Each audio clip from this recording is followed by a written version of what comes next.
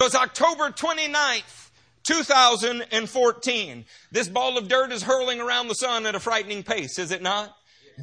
Could you imagine that we were one day going to stand and say it's 2015? Is that insane? I mean, what happened to Y2K?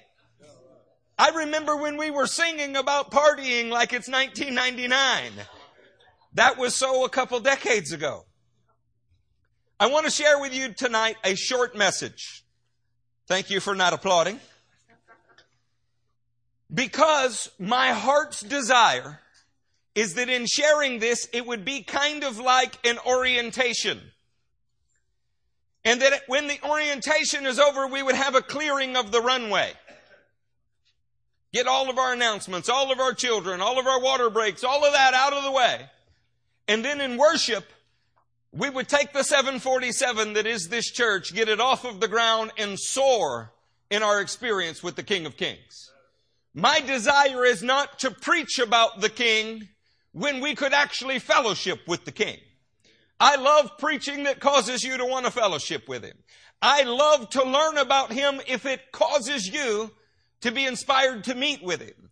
But I don't want to take time to read a menu if I can eat the meal. Having said that, our message tonight starts with the word soldier. When I say even the word soldier, you probably get a mental image in your mind. It is probably largely shaped based on the country that you've spent the most time in and the uniforms that they wear. The scripture is replete with examples of loyalty, perseverance in adversity, unity, reward. When we consider scriptures like these that we're going to, I want you to consider the way in which soldiers often exemplify those traits. Proverbs 17:17 says this: a friend shows his friendship at all times. It is for adversity that such a brother is born. I put the complete Jewish translation on the top and the Amplified on the bottom. A friend loves at all times and is born as is a brother for adversity. I did this because very often when we read scriptures like this, our Western mind wants to set them in positions against each other. A friend shows friendship at all times, but a brother, that is not what this scripture is sharing at all. A friend loves at all times and is born, as is a brother, for adversity. When someone shares friendship with you in Christ, they become like a family member. The idea that blood is thicker than water is a pagan idea.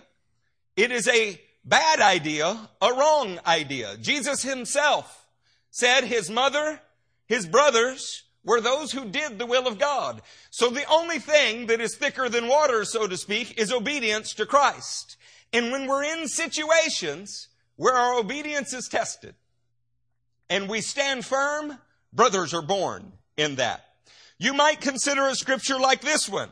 Look at 2 Timothy, the 4th chapter, and start with me in verse 7. I have fought the good fight. I have finished the race. I have kept the faith. Now there is in store for me a crown of righteousness, which the Lord, the righteous judge, will award to me on that day, and not only to me, but also to all who have longed for his appearing. This is on the topic of loyalty, perseverance in adversity, unity, and reward. The men that we admire in the faith endured much for the faith. And they stood with others who endured much for the faith. And that created a bond that is not easily broken. Somebody say amen. Amen. There may be no better exemplification of these ideals than the biblical soldier. And they come in two categories. There are actually soldiers in the Bible that are soldiers by profession. And then we have what I would call a spiritual soldier, or the soldier metaphor. Let me start with an actual soldier. Go with me to Matthew 8 and say there when there. Are y'all awake this evening? Did you mean it when you prayed and said, Lord, we want to meet with you tonight? Oh, I mean it. I mean it with all of my heart. I founded this church at His request. And I want to be the first to tell you, the day that we do not meet with Him in here, this church has no purpose.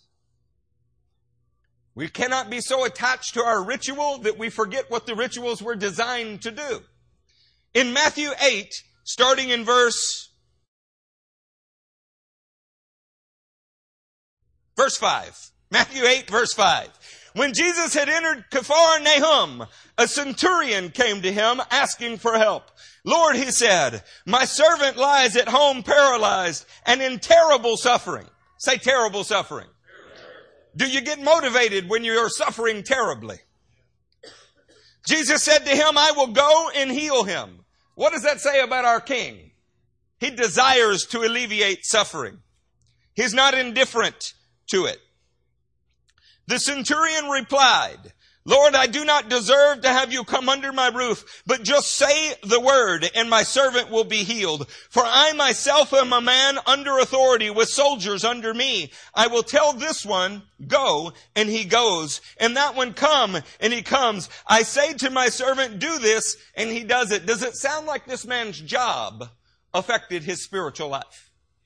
Does it sound like he had an understanding based on the way he saw the world that helped him understand the kingdom of God? Could there be an advantage in being a soldier then? When Jesus heard this, he was astonished and said to those following him, I tell you the truth, I have not found anyone in Israel with such great faith. What a compliment to pay a soldier. Do you know how the soldiers would have been thought of that were Roman in first century Israel? They were brutal. They were the oppressors. They were the enemy there to enforce the tax collector's will to impose his will on you. And Jesus pays him an enormous compliment. And why? Because he understood that when an order was given, the order had to be obeyed. That's a quality that a soldier has. That's a beautiful quality, is it not?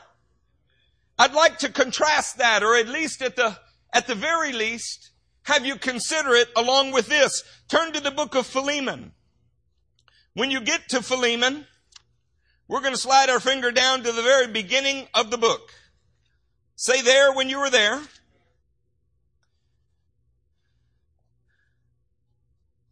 Paul, a prisoner of Christ Jesus, and Timothy, our brother, to Philemon, our dear friend and fellow worker, to Apphia, our sister, and Archippus, our fellow soldier, and to the church that meets in your home. Do you think that Archippus was actually a soldier?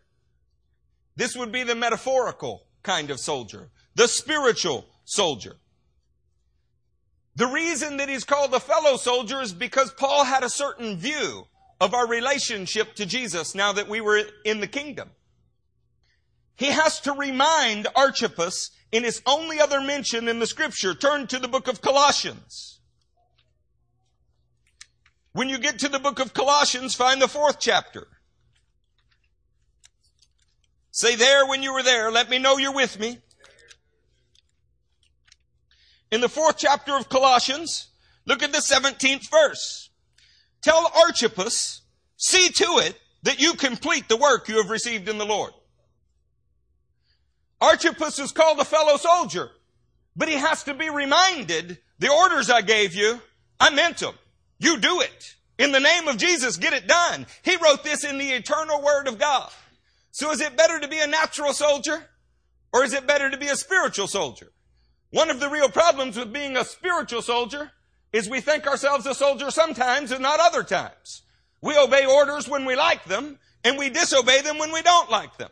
We obey them when we feel our commanding officer present, and we disobey them when we feel him far away. Maybe one of the largest obstacles to people's faith is the idea that you are closer to the kingdom of God when you stand in a building that represents him than when you stand alone in your house being his very temple.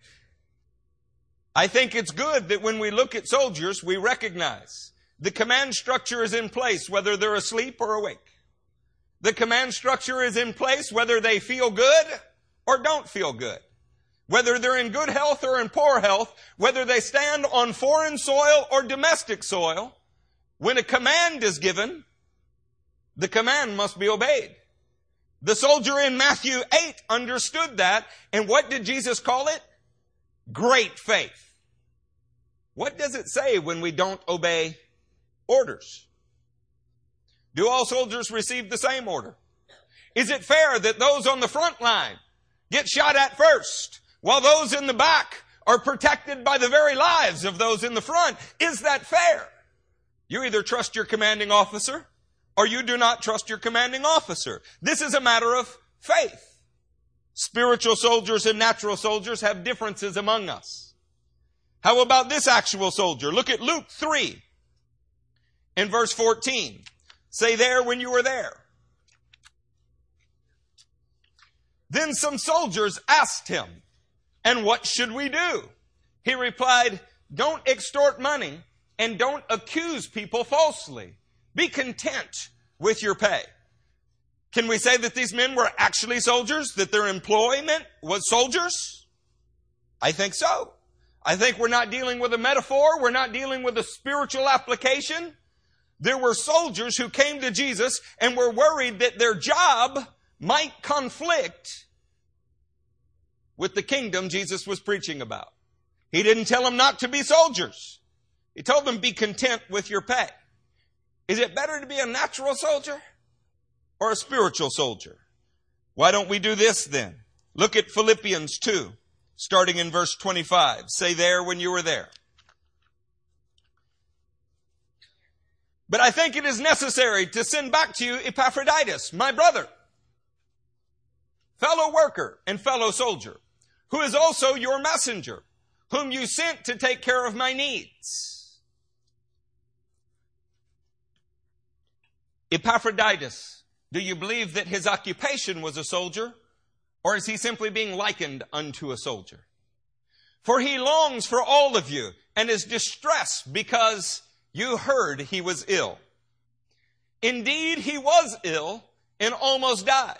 But God had mercy on him, and not on him only, but also on me, to spare me sorrow upon sorrow. Therefore, I am all the more eager to send him, so that when you see him again, you may be glad, and I may have less anxiety. Welcome him in the Lord with great joy, and honor men like him, because he almost died for the work of Christ, risking his life to make up for the help that you could not give me. In our first example, Matthew 8, we had an actual soldier that followed orders, and he understood the kingdom of God had to be that way. We contrasted that, or at the very least compared it, with Archippus, who had to be reminded to follow his orders. In this case, we have a natural soldier in Luke 3:14, that has to be reminded to be content with his pay. But you can contrast that with Epaphroditus, who not only was content with whatever he was receiving, he almost died to bring Paul what Paul needed. Is it better to be a natural soldier or a spiritual soldier? Because this one went above and beyond. And even the Apostle Paul said you should honor men like this. You have time for one more. Perhaps we might look at someone like Cornelius. Turn with me to Acts 10. When you reach Acts 10, finding verse 1, at Caesarea there was a man named Cornelius, a centurion, in what was known as the Italian regiment. What is Cornelius' job? He's a soldier. He receives word from God. And in verse 7, says, when the angel spoke to him had gone, Cornelius called 2 of his servants and a devout soldier who was one of his attendants. He told them everything that had happened and sent them to Joppa. If Cornelius works for Rome, if Cornelius has soldiers under him, and one of them is a devout soldier, what on earth is he doing going on a religious mission? Well, his boss told him to do it. Is it in the interest of Rome that he goes? Probably the devout soldier doesn't care at all because his commanding officer told him to do it. This reminds me of 2 Timothy. Turn with me to 2 Timothy. We'll be in the 2nd chapter, starting in verse 3. Say there when there. When Paul is speaking with those he loves, he very often resorts to the word soldier. Apparently he held them in high honor. Endure hardship with us like a good soldier of Christ Jesus. No one serving as a soldier gets involved in civilian affairs. He wants to please his commanding officer. It's not a question of either or. It's not a question of are natural soldiers better than spiritual soldiers? Or are spiritual soldiers better than natural soldiers? I have heard Christians speak of other Christians in military terms. That one is a soldier for Jesus Christ, and seen military men get offended. I've also seen Christians be offended at the very idea that a Christian could be a military man. Some crisis of conscience, finding conflict in the words of Jesus and the duties of a soldier. Tonight I want to tell you about a regiment of soldiers where the metaphor meets the reality. I say it's not either or. Why not and in both? I say it's not either or, just a high ideal to be lived up to or a lowly job to find yourself in. Why not both? Many of you may not know where Sebast is, but I was just in Istanbul, and it turns out that in eastern Turkey there was a town called Sebast. And in about the year 320, there was an event there that men are still writing and telling stories about to this day. We're learning from a man named St. Basil. St. Basil lived from the year 330 to 379 AD. He was a pastor, then called bishop, in Caesarea. He has a sermon on some events in 320 in Sebast that has survived to this day. He was alive within 50 years and preaching within 50 to 60 years of the actual event. It can be corroborated from several sources in history. St. Basil, a man of God, preached a message recorded to this day. And it is about a time period where a man named Licinius was ruling the eastern half of the Roman Empire. Before we get into Licinius, you need to know who was ruling the western half of the Roman Empire. A man named Constantine, who achieved the title of Pontifex Maximus on October 28th, 312 AD, had the other half of the empire. Rome was split during these days. There was a battle at Malvern Bridge where it is said that Constantine looked into the sky and saw the words in Latin, in hoc signio versus. By this sign you shall conquer. He goes on to win his battle, and in 313 he issues an edict of toleration. The edict of toleration says this: we have been killing Christians for 3 centuries, and it has not stopped the growth of Christianity. There may be something to these people's religion. My personal opinion is that Constantine was never a Christian, but that is just my personal opinion. His rival in life was a man named Licinius. And he ruled all of the areas that Constantine was unable to conquer. But for a short time, these two men agreed on the Edict of Toleration. It would be best for Rome to stop oppressing these people. We can move on to other things. We have more pressing concerns. Licinius agreed, and they had a compact between them. The thing is that Licinius had no idea how many actual Christians there were. See, Christians had been meeting in underground places. And when they were caught, they were flayed alive. They were burned at the stake. They were put in gloomy dungeons. And they were fed to beasts. And now that they were officially protected in the sense that they were allowed to be tolerated, they were coming out of the woodworks. And when Licinius got an idea of their real numbers, he broke his compact with Constantine. And he decided that he needed to persecute these people. In the year 320, because of a fear of rebellion, he appoints a man named Agricola to go to Turkey and identify the Christians in the town of Sebaste. It turns out that as he is offering people the chance to renounce Christ, most of the legions had no problem doing so. Their allegiance to Jesus was superficial and political. But there was one legion, Legio XII, Fulminata. Fulminata is Latin for they come with lightning. Proudly stood up and said, we will not renounce our love for Jesus Christ. The reason that we were named Fulminata, we come with lightning, is because we win. And the reason that we win is because we pray before we go into battle. We call upon the King who has saved us and say, Lord, if this cause is just, we're asking that you would deliver us. And we have fought many battles and he has delivered us many times. We cannot deny him now. So they tried at first to bribe Legio Fulminata. And they were unable to get them to compromise. 40 in particular of the most valiant soldiers stood, and they gave this response when bribery turned to torture.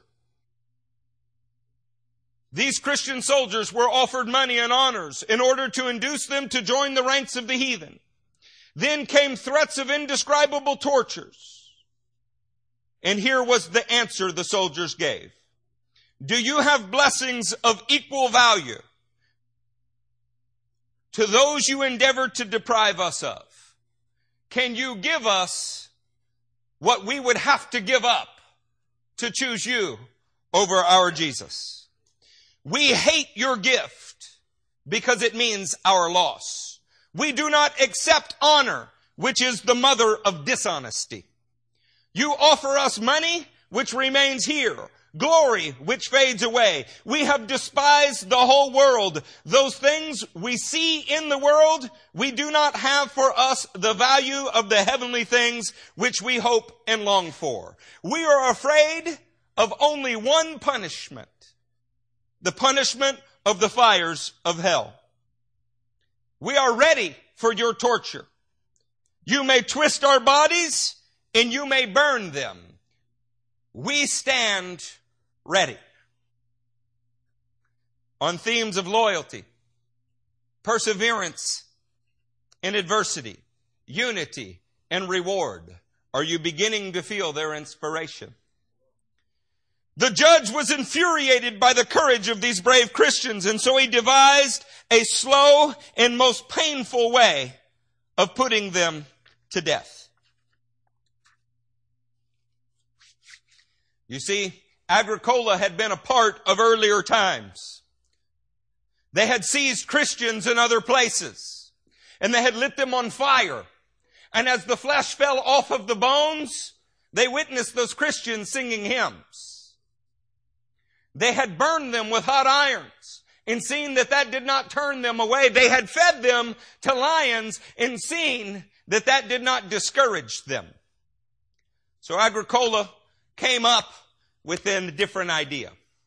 There is a pond outside of this town, and it was frozen over because it was winter. Perhaps dying by fire is too quick. Let's let the whole town watch these 40 go out onto the ice, stripped naked. And as they one by one turn away from Jesus, then the whole town will be convinced, because it takes a lot longer to freeze to death than it does to burn to death. Agricola was inventive, if nothing else. I don't think he had planned on the response of the soldiers. He had hoped to strip them. He had hoped to have to forcibly drive them out onto the ice. But as each soldier went, they took off their own garments, walked in unison and said, "We are not merely putting off our clothes tonight. We are putting off the old man, which is corrupt according to its deceitful lusts." Can you imagine how angry Agricola must have been when he not only heard somebody quote Ephesians 4:22, he saw them living it out. They encouraged each other. One account says they held hands with these words, "Let us persevere a little longer, and we shall be warmed in the bosom of Christ." As they arrived in the center of the ice, their feet began to stick to it. As they rocked back and forth, trying to keep warm from the cold, the skin on their feet tore because it was stuck to the ice. So now the blood covered the ice. It's reported that a witness overheard one of the soldiers telling the others, "Friends, we were ordained to be friends in this life, this very temporary life. Let's not let us now be separated for an eternity. We must stand."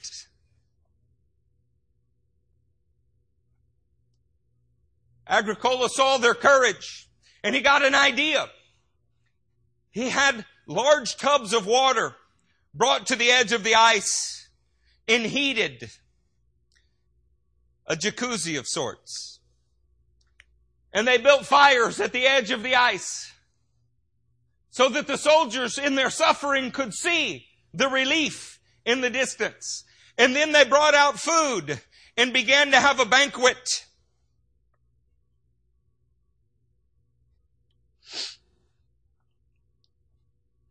One of the men in the 40, overcome by his desire to warm himself, overcome by his desire to appease his own flesh, yielded and became reprobate.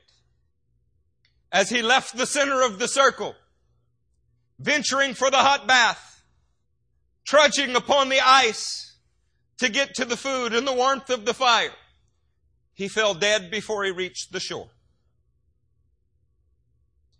And one of the soldiers remembered Matthew 10:22. Would you put it on the screen, please?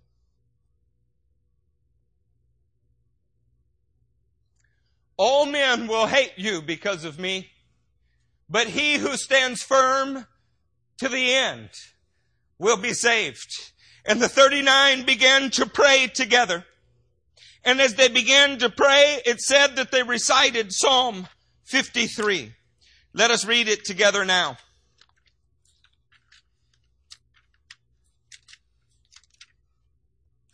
"The fool says in his heart, there is no God. They are corrupt and their ways are vile. There is no one who does good. God looks down from heaven on the sons of men to see if there are any who understand, any who seek God. Everyone has turned away. They have together become corrupt. There is no one who does good, no, not even one. Will the evildoers never learn? Those who devour my people as men eat bread and do not call on God." And with this very scripture, they began to call upon the Lord to help them stand. They just saw their brother fall eternally. Fall in the flesh, yes, but fall in the spirit even more so. They saw his life consumed like bread. And they asked God that they would have the strength to stand. Eyewitness accounts say that two things began to happen. As the 39 faithful remained in the center of the ice, freezing to death, a light appeared above their heads. And the men felt themselves strangely warmed while they were dying. But it's what the men saw on the shore that is really the most interesting. When one of the Roman soldiers, who was assigned to make sure that they did not leave the ice, saw that the men were overcoming their agony, when he saw that the cowardness of the man who turned away and the courage of the men who stayed, convinced by the sincerity of their position, he said he saw what appeared to be crowns on top of the 39 men's heads. And he began to strip off his clothes and say, I received Christ. And he joined them as they sang and they prayed on the ice that day. Oh, friends, will you be crowned? Alaglaeus is what the man's name was that found Jesus hours from his death, because he was willing to be stripped and frozen to death because he admired the courage of those who stood for their faith. I wish I could tell you that there was a divine deliverance. I can't. I can say precious in the sight of the Lord is the death of his saints. And Alaglaeus, along with his 39 friends, froze to the death on the ice that night. But it was noted by Basil when preaching that God had ordained 40 martyrs. And even when one fell away, he was big enough to replace him with a 40th. And he got his offering that night. Turkey remained Christian despite Rome's best efforts until our times. Today, Turkey is Muslim because Christians have often lost their courage. The enemy desires to eat your life like bread. And I want to talk to you about bread. Turn with me to Exodus 25. Say there when you are there. I want to ask you to think about those soldiers. If you think it's just church lore, myth, prestigious publications of our day, such as Voices of the Martyrs, have printed and reprinted this story. It has been told in Christian history since the year 500 repetitively. And the eyewitness account dates as close as the Gospels date to the life of Jesus. Do you have problem believing it? I have no problem believing it. The issue is, would we live it? In Exodus 25, I'd like to turn your attention to verse 30. Put the bread of the presence on this table to be before me at all times. There would be a bread in the tabernacle of Moses. There would be a bread in the temple of Solomon. A bread that represented the very presence of God. I'd like to tell you today that when we endure in suffering, when we as good soldiers of Jesus Christ stand with our brothers in tribulation, when men see the sincerity of our faith, we are putting the bread of His presence in the temple for the world to see today. Turn with me to Philippians 3:10. In Philippians, we find this verse. I want to know Christ and the power of His resurrection and the fellowship of sharing in His sufferings, becoming like Him in His death. There is a fellowship in suffering that brings the presence of God. There is an inspiration in loyalty, in suffering for the cause of Christ that wins converts. Men like John Gibson Patton heard the call of Jesus at the age of 16, gave his life in the Hebride Islands, today called Vanuatu. What was the call that he heard, you ask? Brothers, friends, missionaries arrived on the shore of the islands 2 years before John Gibson Patton's 16th birthday, and they were killed and eaten.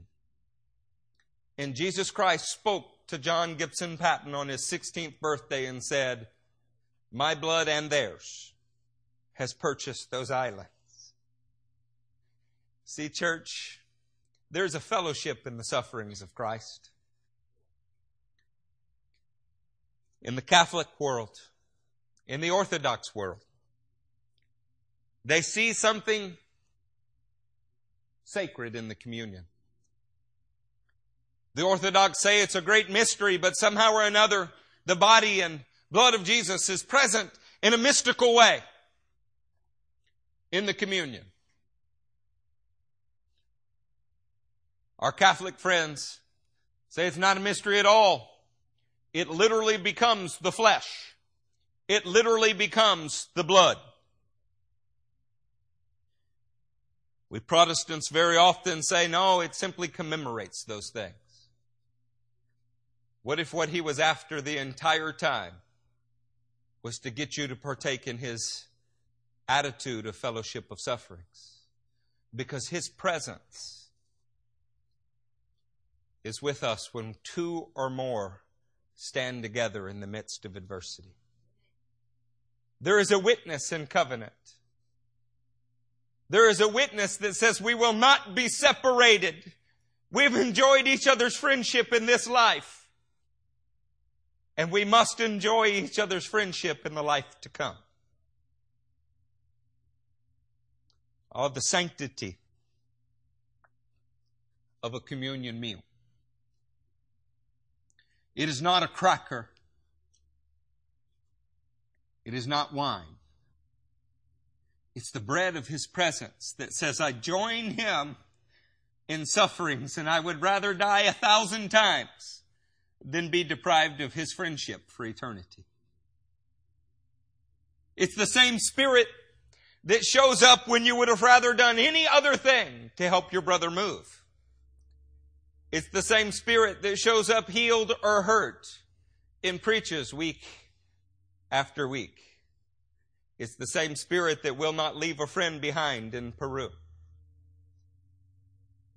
The Church of Jesus Christ rises to a whole nother level when we live out loyalty, perseverance in adversity, unity, and we believe the reward then is greater than any reward we could be given now. What if every time we took communion, and we did it often, we were renewing the bonds of those 40 soldiers? Turn with me to Hebrews 2. This will be our last scripture.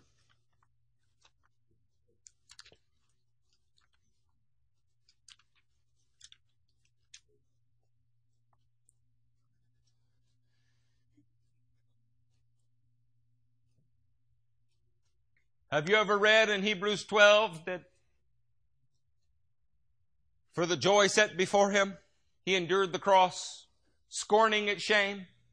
Have you ever read those words? It was no easier for those soldiers to give their life on the ice than it was Jesus on the cross, but they understood when they pledged their life to Him, that's what they were pledging. Oh, that it would be just one glorious day, but it's not. It's death by 1,000 insults.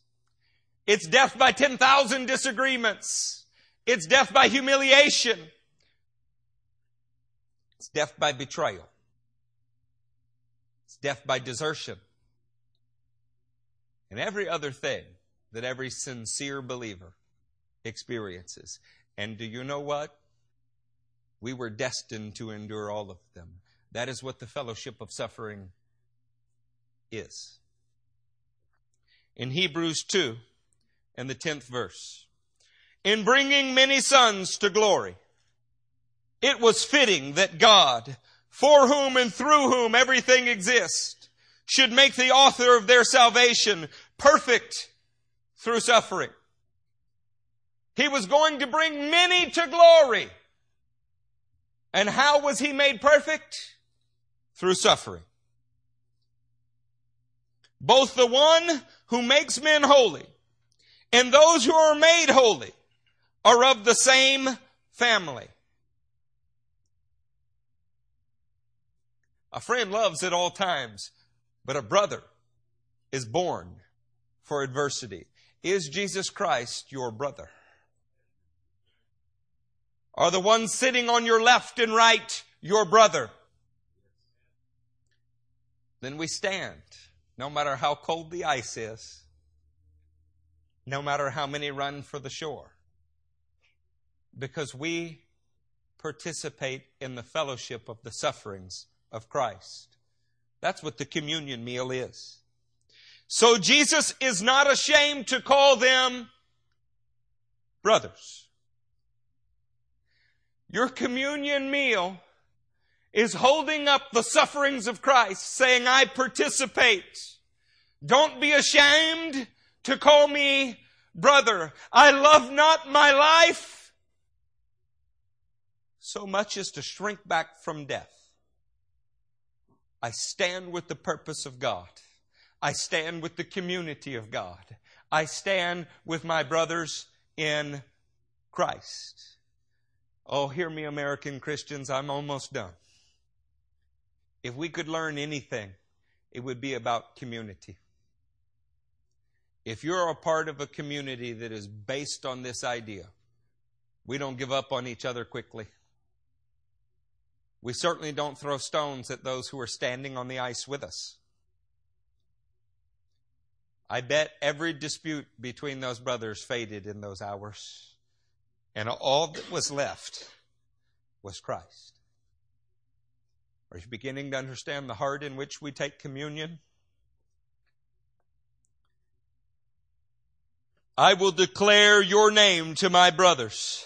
In the presence of the congregation, I will sing your praises. I wanted you to know the name Alleglaeus, because Jesus Christ is not ashamed to call him a brother. And he was declared in the congregation of the heavenly saints, even though he only had one Christian day and not even a whole day. And again, I will put my trust in him. And again, here I am in the children God has given me. If we are going to serve him, we must be like him. We have to learn to kiss those who we know are going to betray us. We have to learn to forgive those who denied us. We have to learn to exalt Christ above all. There is nothing that can happen to you in all of creation that is not glorious when you have these eyes.